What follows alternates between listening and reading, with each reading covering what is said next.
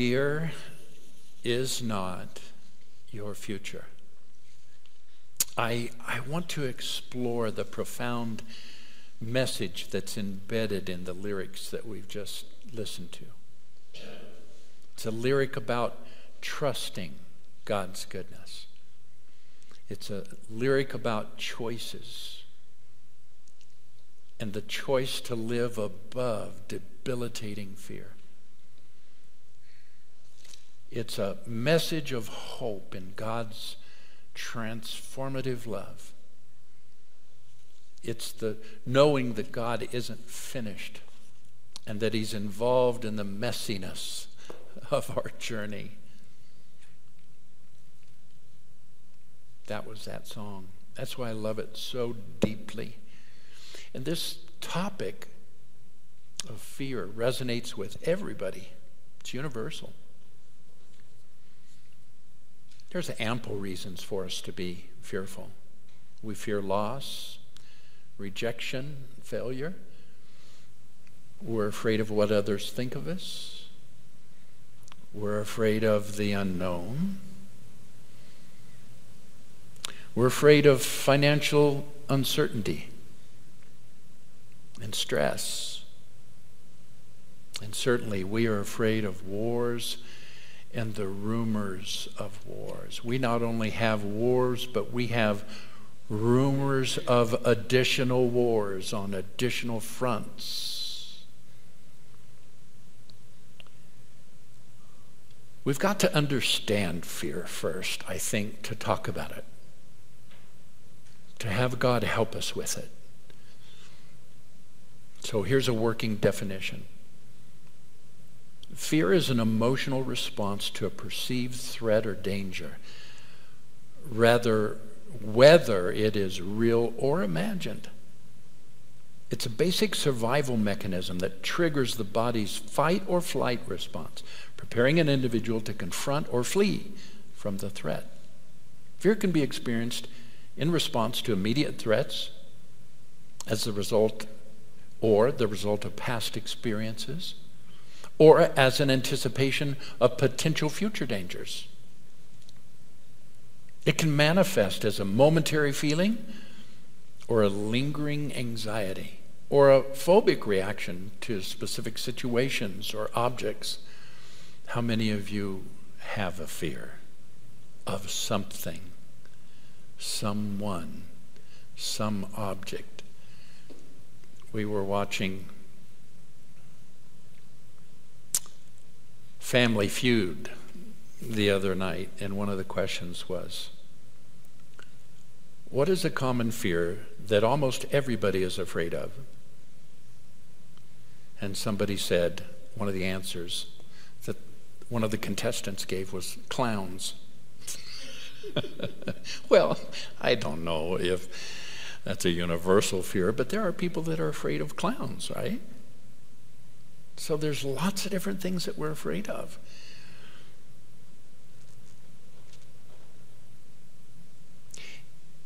And it doesn't have to be an actual or real fear. It doesn't have to be a physical thing. It can be a physiological thing. It can be a psychological fear that we have. It doesn't have to make sense, by the way. We don't have to be able to explain it because it's highly emotional. It's not based on logic. So humanly, it's a survival mechanism. But fear takes on more of a psychological form, and it tells us to avoid taking risks, for instance. It tells us to stay in your comfort zone. Avoid the possibility of failure or ridicule. All of that is an outcropping of fear. And I think to deal with fear, we have to understand the temporary nature of fear. Here's a verse in the New Testament that one of Jesus' followers named Paul wrote. 2 Timothy chapter 1 and verse 7. For God has not given us a spirit of fear, but of power and of love and a sound mind. Do you know fear is not your inheritance? Don't claim it. Don't look forward to it. Don't coddle it. It's almost as though we sanctify fear. It's like, well, there's certain things, we're just got to be afraid of. Well, I can understand walking in the woods and a cougar jumps out or a bear starts chasing you. If you're not afraid, something's wrong, I guess, at that point, unless you have a really, really big gun, right? But see, God does not promote or employ fear to teach you things. It's not an emotion that builds up life or adds strength in life. It's a natural emotion. We understand it when it ties into that human behavior of fight or flight. But again, we've tended to sanctify it, calling it normal. And it's not. How do I know that? Because God has not given you a spirit of fear. About anything, God has not given me a spirit of fear. I'm not going to claim it. I'm not going to play with it. I'm not going to entertain it. My mind is not going to be a playground for fearful thoughts. The other thing is that fear is transient. When we talk about fear being temporary, it's transient. 2 Corinthians chapter 4. I love these two verses. Listen. 16 through 18. I guess that's 3 verses or so. Paul says, so we do not lose heart. There it is. Fear will cause you to lose heart. Though our outer self is wasting away, our inner self is being renewed day by day. Could we bring the scripture down for a moment? I want to comment. Though our outer self is wasting away. Now, if you were of an age to where you've begun to experience physical challenges, right?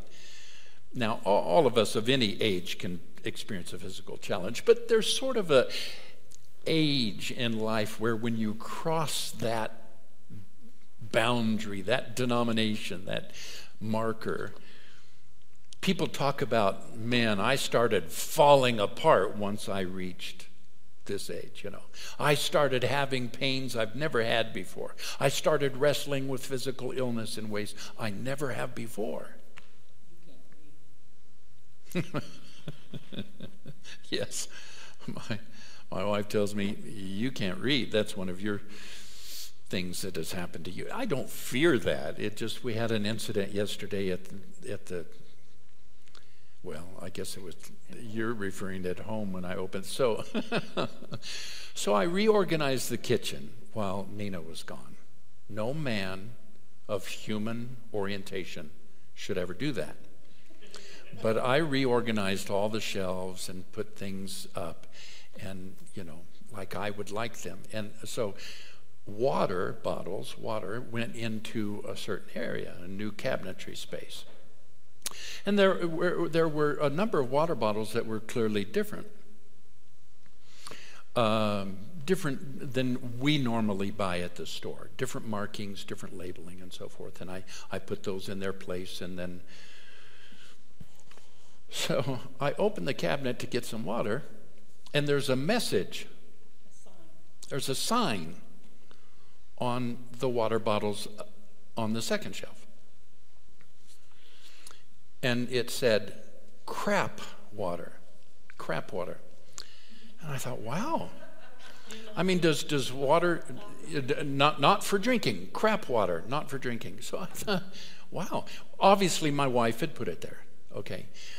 And I thought, for the first time in my life, I never considered that water can expire.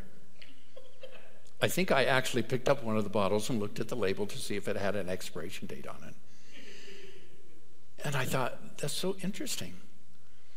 And so I came around. This is in a waiter's cabinet area. So you have to come around from there into the kitchen, and my wife was over on the couch. And I said something. I mentioned it. I said, so what's wrong with the water? You labeled it crap water. And so, sometimes we have to repeat things to one another because we don't hear them clearly or well. And she said, what? And I said, the bottles up on the second shelf, you labeled them crap water. And she just started laughing. She couldn't contain herself. I mean, it was a deep belly laugh that went on and on. She said, it's not crap water. I didn't let it. And I said, yeah, you did, the label. She said, go read it again. It doesn't say crap water. So I went, I read it again. And it's CPAP. CPAP for her CPAP machine. It's not for drinking because it's distilled, right? But then when I went back and I read it, I mean, it was the acronym CPAP or whatever that stands for, CPAP. It was very clear. But I read it as crap water.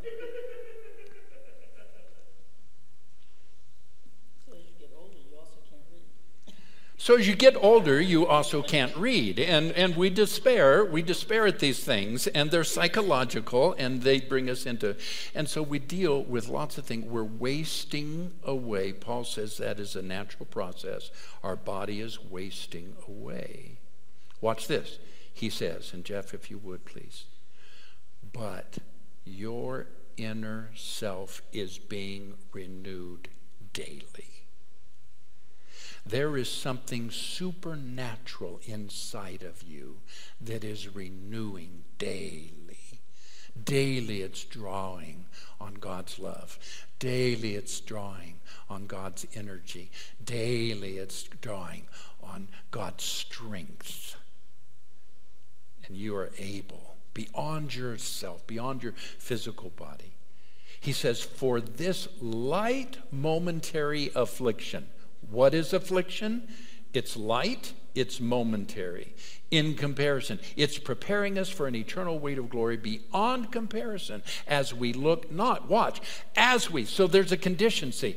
This only works for you if you do this, right? Your affliction will only be momentary, all right, if you do this following thing.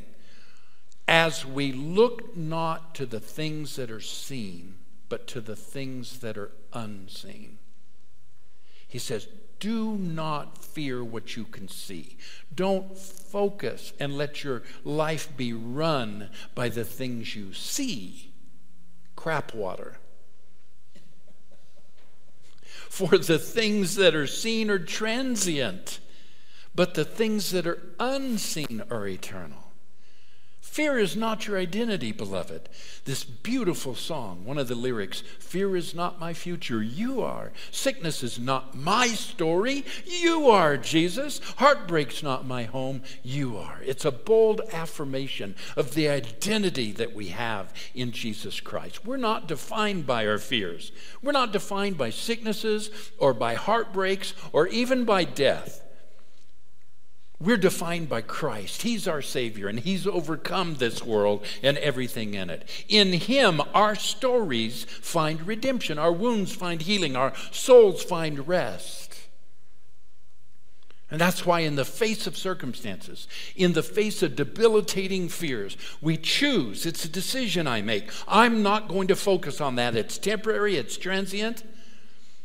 I'm going to focus on things that are eternal. I might not even be able to see them, but I hear about them, I read about them, I can see them with my spirit eyes because God talks about them. And I find out about them as I spend time with Him in His presence. And He talks to me about the things that are real and that I should focus on. We need to move beyond fear. Say it. Say it with me. Move beyond fear. How do you do that? Well, it's essential to remember that feeling or that fear is a feeling. And it can be natural, but allowing it to dictate your decisions, your actions, it is not natural, and God has not given you a spirit of fear. It does not come from God. Every time we push past our fears, we grow stronger. Our faith deepens, and our future becomes clear. How? Let me give you a couple of ways. How can we not focus on the temporary? How can we focus on things that are eternal? How can we keep our spirit our soul, let me say it that way. How can we keep our mind and our feelings energized with the energy from heaven instead of the fear that's debilitating? How do we do that? Number one, remember, God is not done yet. Whatever it is, whatever you're experiencing, whatever you're walking through that's debilitating or that's overcoming or that's fearful for you, God is not done in that thing yet. The lyric says, let him turn it in your favor. Watch him work it for your good. Because he's not done with what he started. He's not done until it's good. Yeah. Life is filled with twists and turns, with moments of despair and uncertainty. But in the midst of those challenges, God is continually working. God's working right now in whatever it is that's challenging you. Whatever is challenging you, whatever you're afraid of, whatever you're wrestling with emotionally, God's not done with that thing. He's working in it. Philippians 1:6 says, being confident of this very thing, that he who has begun a good work in you will complete it until the day of Jesus Christ. Number one, what was it? God's not done yet. Say it. God's not done yet. Number two, face your fear. Say it. Face your fear. You see, the Bible's full of stories of people who had to face incredible odds. And they had to rise up with strength coming from somewhere else. Because in their natural mind, the fear of it would have been debilitating. Who am I talking about? How about David facing Goliath? Overwhelming circumstances, overwhelming odds against him. But he went out and he faced the giant. You have giants in your life right now. And God is not done with you. He is working in those circumstances. He is involved in your mess. And you've got to face your Goliath and believe that God is working and God's going to give you the solution to throw at that issue. How about Daniel in the lion's den? Imagine being thrown. He was physically, literally thrown into a den of lions. And he just spent the night with them. And then he got up in the morning, and the king came to see, the king who had thrown him there, what's going on with Daniel? Is it just his bones that are left on the floor? And they found him in the lion's den sleeping. He was petting the lions.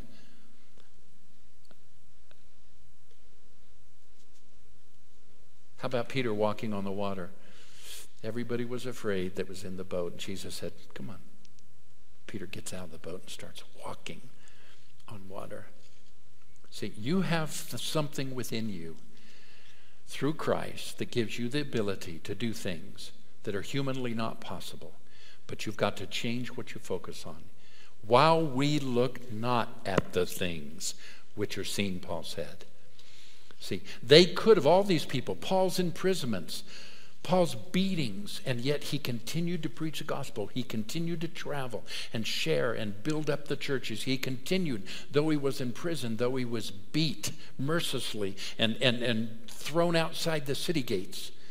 Paul continued and he wrote letters and he wrote the things that we're reading here because he refused to look at the things which are seen and be moved by that and controlled by that and live above that because fear was not his future. Say it. Fear is not my future. Yes, fear is not your future. They could have, all of these individuals could have let fear decide their future, but they chose to trust God. You see, we have a choice to make. Am I going to trust God with this? He's not done yet. Am I going to trust God with this thing?